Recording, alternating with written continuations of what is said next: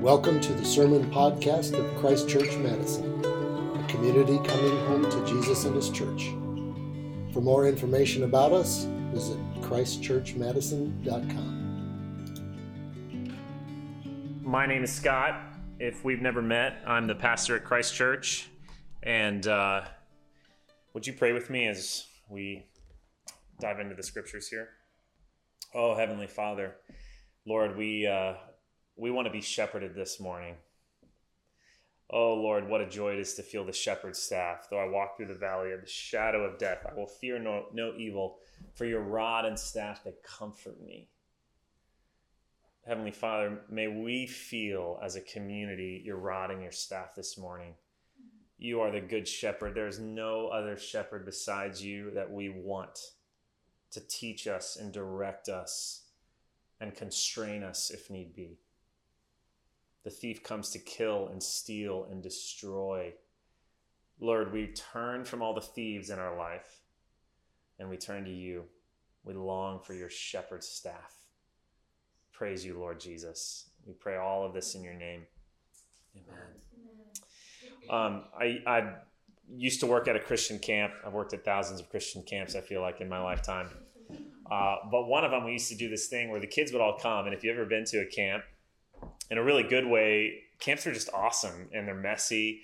You get thrown out of your rhythm of daily life and all of a sudden you're with all these other sweaty boys and you meet Jesus and awesome stuff happens and all your junk gets exposed, stuff you've never talked about with people. Can't tell you how many times I've seen a revival in a kid's life because of confession of sin. You hear the gospel for the first time. You realize you're loved. So there's this huge deal where everything is getting kind of uncovered while at the same time you're feeling the Lord's presence and it's just dirty and sweaty and there's tears and it's messy and it's beautiful. And if you've ever been to a camp or had an amazing experience, you know that what happens is you kind of cool off over time. 6 months later, it's like everything's clamped down again. So we used to do this thing where we would have the kids write themselves a letter on the last day of camp, which we would mail 6 months later, which was really cool. Because it basically took all that good stuff, maybe problems they were working through, and also just the love of God, and it kind of put it back on their figurative table, if you will. George Floyd died on May 25th. That was almost 3 months ago, and that since then, our world and our culture has had a massive racial reckoning. Back in June, we talked about this as a church. We went to prayer vigils. We connected with a lot of other African-American churches. Some of us marched with some African-American churches. But I think it's time for us, and I sense this strongly just that at the end of July and coming into August, that we need just a little bit of a letter from camp revisitation.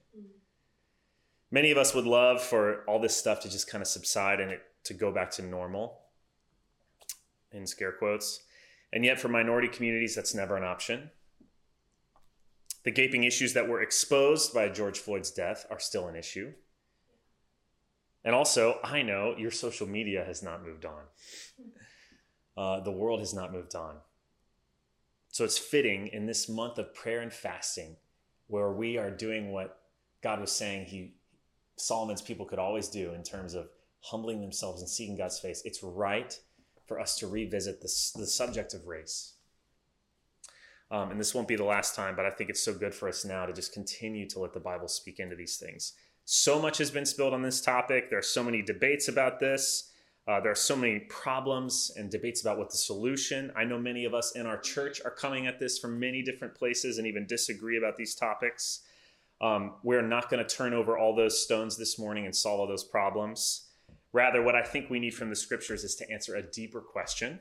This is what I feel like the Lord has for us this morning, and that is this. What characterizes the Christian witness in these situations and conversations? What does it look like to be salty and light in the middle of this just maelstrom and cacophony and pain and political division? In other words, how does the gospel shape how Christians listen, how Christians speak, how Christians react, what Christians do in this it's a new word, current global reckoning on race. Whether your persuasions politically are left or right, I think all of us are being extremely bullied right now to act in certain ways that are anti-Christian. And so this is an amazing biblical refresher for us. How do we engage our race moment right now as Jesus people? I'm not thinking of this sermon as something I want to add to the blogosphere or like, something to say into the world. This is for us as a community. So if you're watching in on this, I'm so glad you're joining us. I would love for this to be like a family conversation about how are Christ Church people going to react and act in this. This is a biblical refresher for our family. So with that being said, out of our readings this morning, I think there are three characteristics that come out of this that have to do with Christian integrity in these types of situations. Number one, Christians are quick to acknowledge our brokenness. Christians are quick to acknowledge our brokenness. In short, a hallmark of Jesus people is a humility that makes it easy to acknowledge fault. We believe in sin. We believe in it. It's a thing. We believe that our world is broken at every level. And so we're not shocked that someone or something or we are broken. We're just not shocked. And this is very different from our culture because we live in a culture, regardless of where you are in the political spectrum, that is terrified to acknowledge fault. And I think we just need to address that. For those of you that live in a more progressive internet world, and we all live in an internet world right now, none of us are actually at the water cooler. We're all at an internet water cooler. So whichever virtual water cooler you're at, for those of you who are in a more progressive one, you know how important it is to always show that you're on the right side of history. That phrase gets thrown around a lot, but you get what I mean. We have to constantly demonstrate that we fully understand all the isms and that we are above reproach in wokefulness. Because if not, then someone might have to woke-splain something to you, and that's the worst. If you ever heard of the term mansplaining, mansplaining is the phenomenon of men having to condescendingly think they need to explain something to a woman. Woke-splaining is when somebody feels like they have to take you aside and say, you don't really understand this. You're not enlightened yet. Let me kind of explain how this is supposed to work. It's awful to get woke-splained to, and it happens all the time. Or worse than woke-splaining is if you're discovered to be out of step, not the right type of anti-racist, made the wrong type of off-color comment, tried to help, but it was the wrong type of way to help, you could get canceled or publicly slandered. That actually does have serious consequences in workplaces or public positions. I've watched in fascination as Ellen DeGeneres has had her own reckoning moment. And if Ellen isn't safe, who in the world is safe? So in social media, at the water cooler, we're constantly looking over our shoulder because of this dynamic. We live and breathe in an environment of defensiveness. Personally, I can't be wrong. I can't be seen to be not in the right. And it turns out keeping the moral high ground is an exhausting full-time job. If you want to keep the moral high ground, you have got to read every new article that comes out every day to realize what new thing is being said. You've got to read this new book. You've got to do this. It's exhausting. And it leads to just fear that you could be wrong, that you might have done something wrong. So we're always defending. We're always nervous. Okay? So I feel like that temptation is more if you live in a more progressive internet world. For those of you who live in a more conservative internet world, you know that the conservative world isn't as concerned with defending wokefulness, which I think is a more individualistic progressive idol. But the conservative world, I think, is more concerned with defending our more corporate national idols. As America and American history and capitalism and the police have been smeared, people have rightly wanted to point out that those things are not all rotten to the core. So we want to stop every history book from being burned, every institution from being turned over. And yet, as a result, this has also led to a culture of defensiveness, in an unwillingness to admit that there might actually be deep brokenness in these areas. So we get it on all sides here. We're all in this together. We struggle with this. Some of us struggle admitting fault on an individual level, and we're very ready to point out fault on institutional levels. Some of us struggle admitting fault on a national level. And then, of course, what happens in our culture war is that we end up just shouting at the other side for the things that they're not willing to admit are wrong or broken. You're wrong here. Yeah, well, you're wrong here. You're a racist. You're a Marxist. And it goes back and forth. Living in a culture of defensiveness is brutal. I hope you can agree with me. It's awful. Keeping the moral high ground is exhausting. In order to do it, you have to warp your sense of honesty and your clarity of vision because you're constantly afraid. It breeds fear. It breeds division. It breeds self-service. But this is where disciples of Jesus play from an utterly different playbook. And for those of you that approach this conversation in politics and our conversation around race just makes you tense, let Jesus minister to you right now like you have a knot in your back and he's just going to massage it out. Open your Bible or turn with me in your bulletin to Matthew 7. Interestingly enough, when coronavirus hit, we were preaching through the Sermon on the Mount, and this was the passage that I was going to preach on, and I never did. But listen to this. Think about our culture of defensiveness. Think about the fear. Here Jesus, verse 1, chapter 7, Matthew. Judge not, that you not be judged. For with the judgment you pronounce, you will be judged. And with the measure you use, it will be measured to you. Why do you see the speck that is in your brother's eye, but do not notice the log that is in your own eye? How can you say to your brother, let me take the speck out of your eye, when there is the log in your own eye? You hypocrite, first take the log out of your own eye, and then you will see clearly to take the speck out of your brother's eye. Disciples of Jesus are not afraid to admit fault. It doesn't freak us out at all. Disciples of Jesus are not shocked when something broken is uncovered. Our entire faith revolves around a cross, literally. The death of our Lord, which happened because we're broken, we're messed up, our world's messed up, and we needed saving. So we're freed from the need to be defensive. We're freed from feeling like we personally have to sweat to keep the moral high ground. Hear me. Jesus holds the moral high ground, not us. Amen? Amen. It's all his. Praise God. And Jesus says to us, you've got a log in your eye. Take that out first. Notice this doesn't mean you can't be critical or find faults elsewhere. I love that Jesus actually allows that in verse 5. Then you'll be able to take the speck out. So it doesn't mean that we all can't say things or can't be critical of things happening in our culture.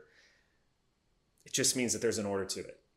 First, Jesus says, take care of your log, which is disproportionate to the speck that's in your brother or sister's eye. So if someone comes up to you and they're ready for war and they level an accusation against you on social media, or you post that you had some coffee one afternoon and somebody comments on it and throws one at you, you could be defensive and you could just pour gasoline on the fire. Again, as my favorite Texas saying goes, that some pigs just want to wrestle in the mud and they just want to get muddy, you know? You could be defensive and pour gasoline on it. You could also, as a disciple of Jesus who's not shocked and not afraid when somebody points out something, just say, oh, wow, yeah, you might be right. I have a lot of work to do. That doesn't shock me at all. Thanks for pointing that out. It's like a bully on a playground. It's like, what more can they say? Like, oh yeah, you're right. I'm sorry.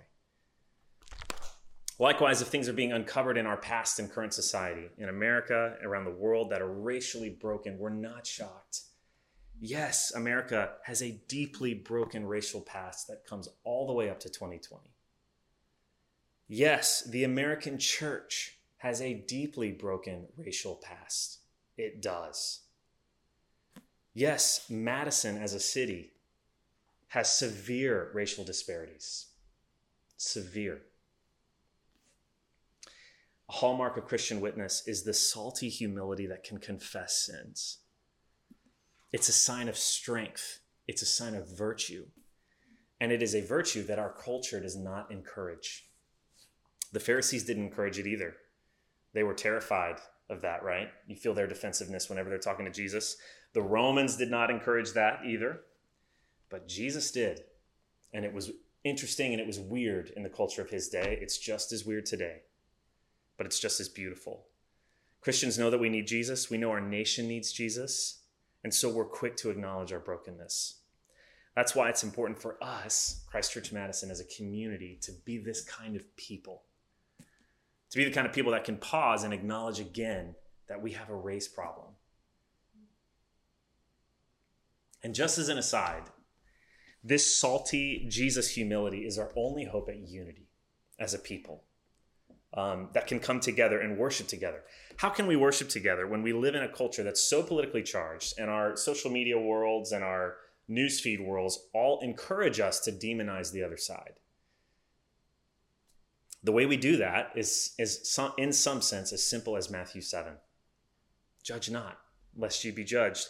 First, take the log out of your own eye. First, get in touch with yourself and the brokenness that you have. If we are all doing that as a community, think about it. If all of us are working hard at judging not, being quick to forgive, being quick to take the log out of our own eye and confess, we absolutely can come together. And I actually think that we can be a beacon of hope, be an example to our world of the power of Jesus in terms of unity. That's number one. Christians are quick to acknowledge our brokenness. Christians are quick to acknowledge our brokenness. Number two, Christians know where to take our brokenness. And this is just as important. Christians know where to take our brokenness. Simply put, what do we do after we see and acknowledge that we or something we are a part of is messed up? What comes next?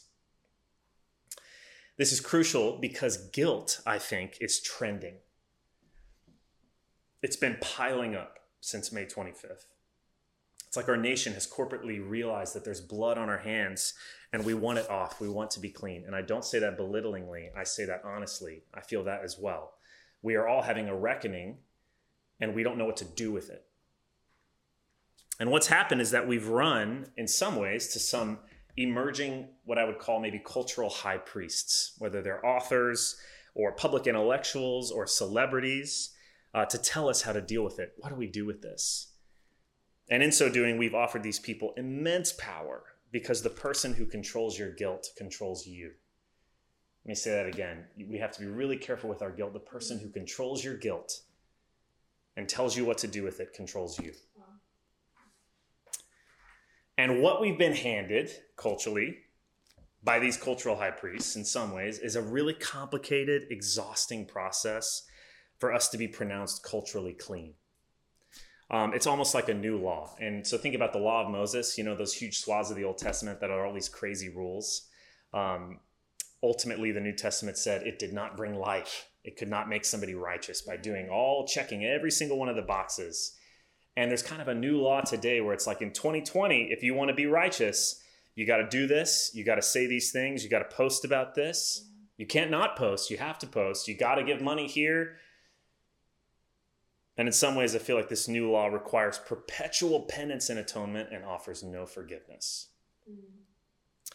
I think everyone's intentions are really good in this sense. This stuff is not all bad at all. The problem is just that we've given certain political or cultural ways of thinking that are not kingdom-oriented, ultimately, utter authority in our life. We've looked to it to make us righteous. And what does that feel like? Turn with me to your Hebrews reading in Hebrews 10. If you're in Matthew, you can flip to the right. Hebrews is kind of towards the end of the New Testament. This is a really powerful passage. If you have your bulletin, just flip to the Hebrews reading in your bulletin.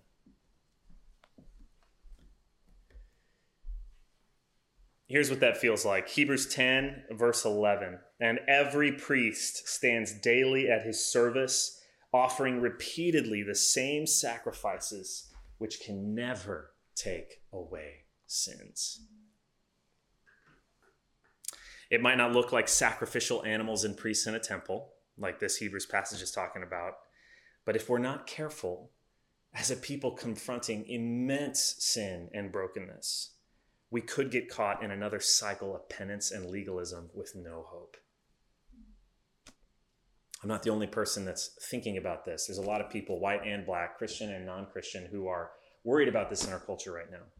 But Christians play from an utterly different playbook. This is what's so amazing. And if you're watching this and you're not a believer, this is an amazing thing, how Christians think and how we process when we know that we're broken, when we know the world we're in is broken. Not only are we so quick to acknowledge it, we know where to take it. And listen, it's not to me. It's not to a Christian version of a cultural high priest. I'm an under shepherd. We have to be careful about that too. So I don't control your guilt. I'm an under shepherd. I'm under the authority of the high priest. And he alone possesses the authority and the wisdom and the compassion to deal with your sin. Look with me at the same passage. So open back up to Hebrews 10 in your bulletin. Verse 12. But when Christ had offered for all time a single sacrifice for sins, he sat down at the right hand of God, waiting from that time until his enemies should be made a footstool for his feet. For by a single offering he has perfected for all time those who are being sanctified. Then flip with me to verse 19. Just go down a little bit more. Therefore, brothers and sisters, since we have confidence to enter the holy places by the blood of Jesus, by the new and living way that he opened for us through the curtain, that is, through his flesh, and since we have a great priest over the house of God, what's the result of all this? Let us draw near with a true heart in full assurance of faith, with our hearts sprinkled clean from an evil conscience and our bodies washed with pure water. We take our brokenness to Jesus. Hallelujah. This is not the first time, think about this. This is not the first time in history that the gospel has been applied and been preached into and blossomed in a situation of massive racial inequality and injustice. That's literally the story of the New Testament. It's not the first time a people have had to repent. It's not the first time a people have had to forgive. It's not the first time that the blood of Jesus has been looked to in order to tear down an ethnic dividing wall of hostility. Of course, the church has been utterly complicit in so many ways throughout church history. Racial prejudice and abuse have always been a part of the church. It was even in the day of Jesus, and that's part of why Jesus came to preach into the culture that he was in. That's part of the mission of the New Testament, is to break down racial prejudice and inequalities that existed in that culture. But when the gospel of our Lord is faithfully taught and obeyed in these situations throughout history, it has a phenomenal and mind-bending track record of restoration and power. Hear me, this is not a cop-out. So this is not like saying we don't need to reform anything because we can just repent in front of Jesus and be forgiven. It's not saying that, and we'll talk about that in a second. What this does mean is that Christians, black and white, should have a seriously unique and powerful witness in today's racial reckoning, because we know the one who has authority to forgive sins and to heal the wounded. We have all we need in the gospel to step into this situation, to deal with injustice, bloodshed, guilt, shame, and a corporate reckoning. So here's my main exhortation for our church family, just in this point. How we act in Madison, how we act with one another. My exhortation is we must beware of allowing any other new or cultural law to replace the law of Christ. Let's say that again. We must beware of allowing any other new or cultural law to replace the law of Christ.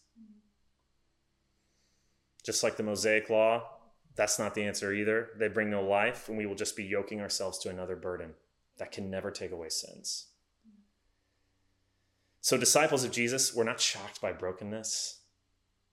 We're so quick to acknowledge it and admit it. We're so ready to confess our sins. We actually love confessing our sins. That's why we do it every Sunday.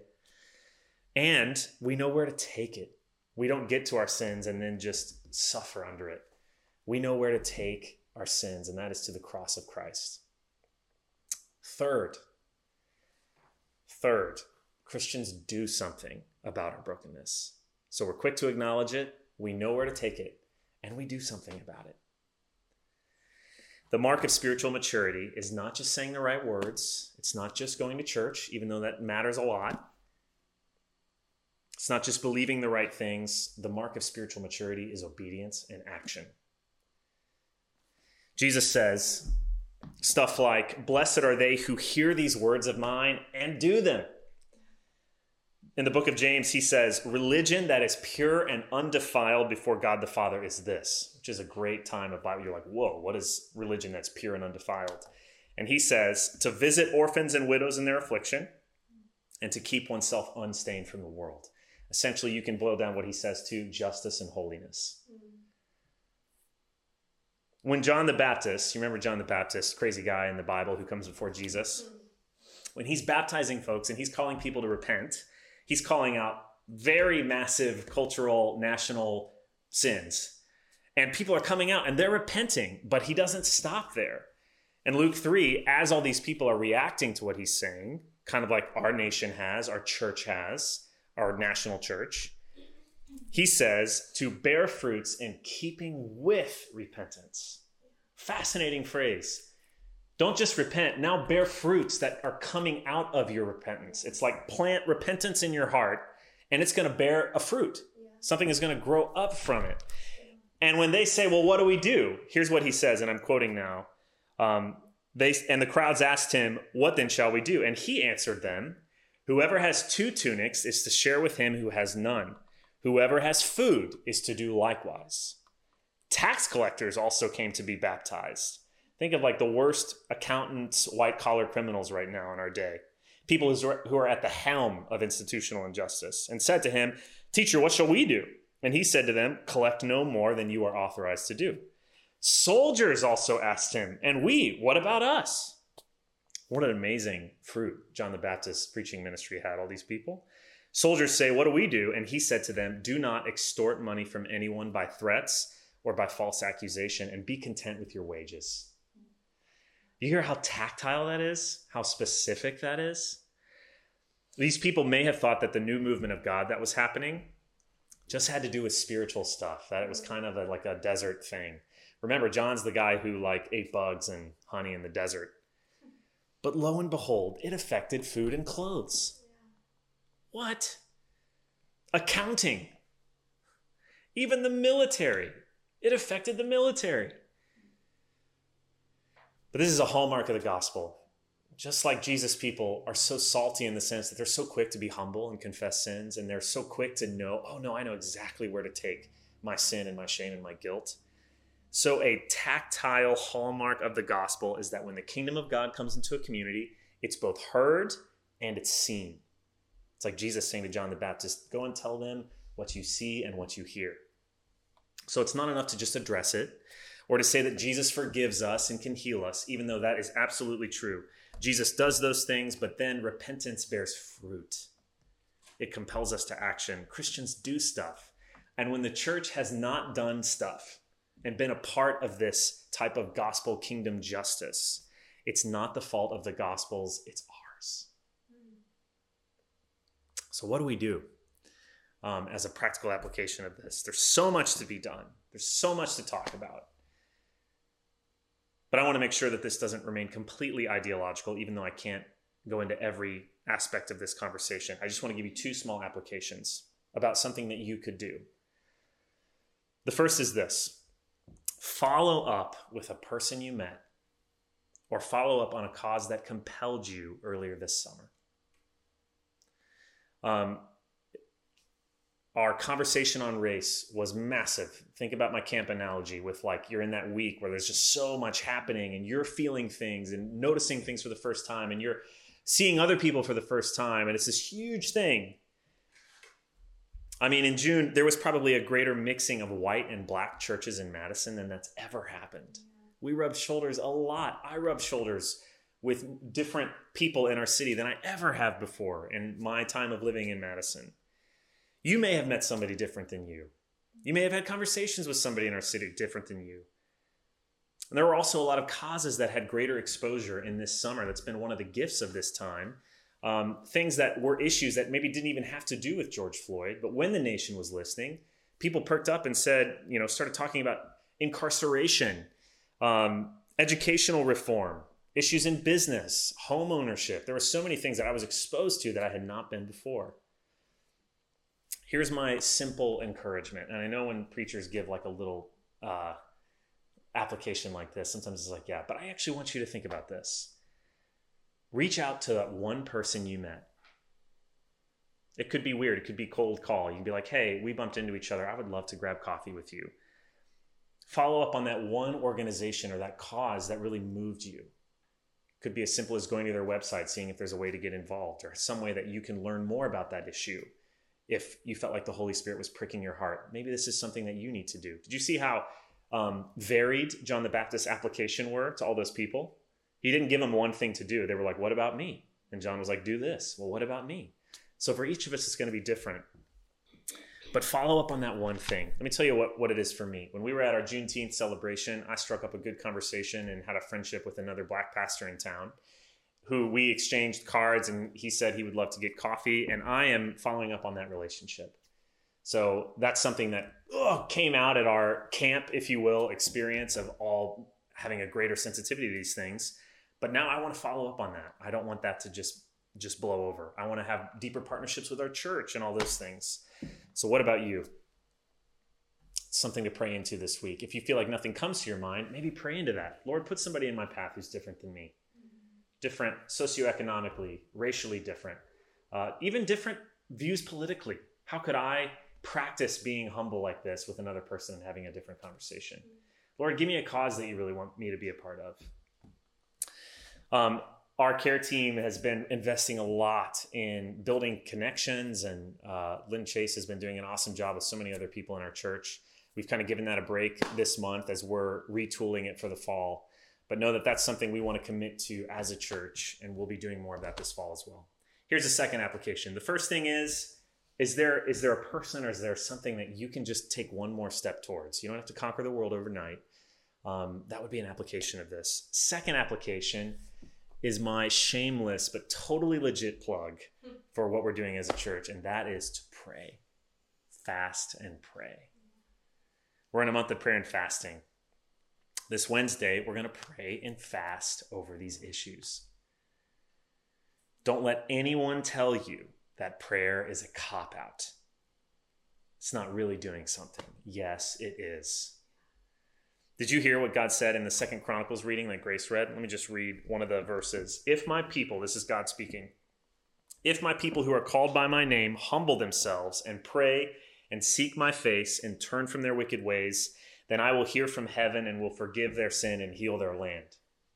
This was a really special time in history with the temple being built and Solomon and everything, but I am not willing to say that promise from God is just for them, just for that time, just for that place. The Lord doesn't mean that for us. Yes, he does. So join us in fasting and praying this Wednesday. We had an awesome prayer time this past week, praying into coronavirus and a bunch of other things. It was really profound for me. If you want to learn how to do that, reach out to me. You get the Zoom link on our newsletter. Just reach out to me if you don't know how to participate in that, but join us. In conclusion, church family, there is a lot to do and a lot to say right now. So much. There's a lot of emotions involved in here, I know. There's a lot of political strings attached that are going to get pulled more tautly as the year goes on. There's a lot of debates, and there is deep pain, and there's deep anger. This will not be solved overnight.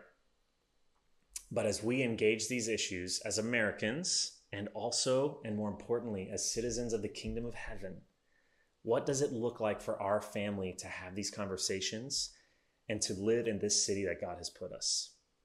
At least for now, hear the word of the Lord.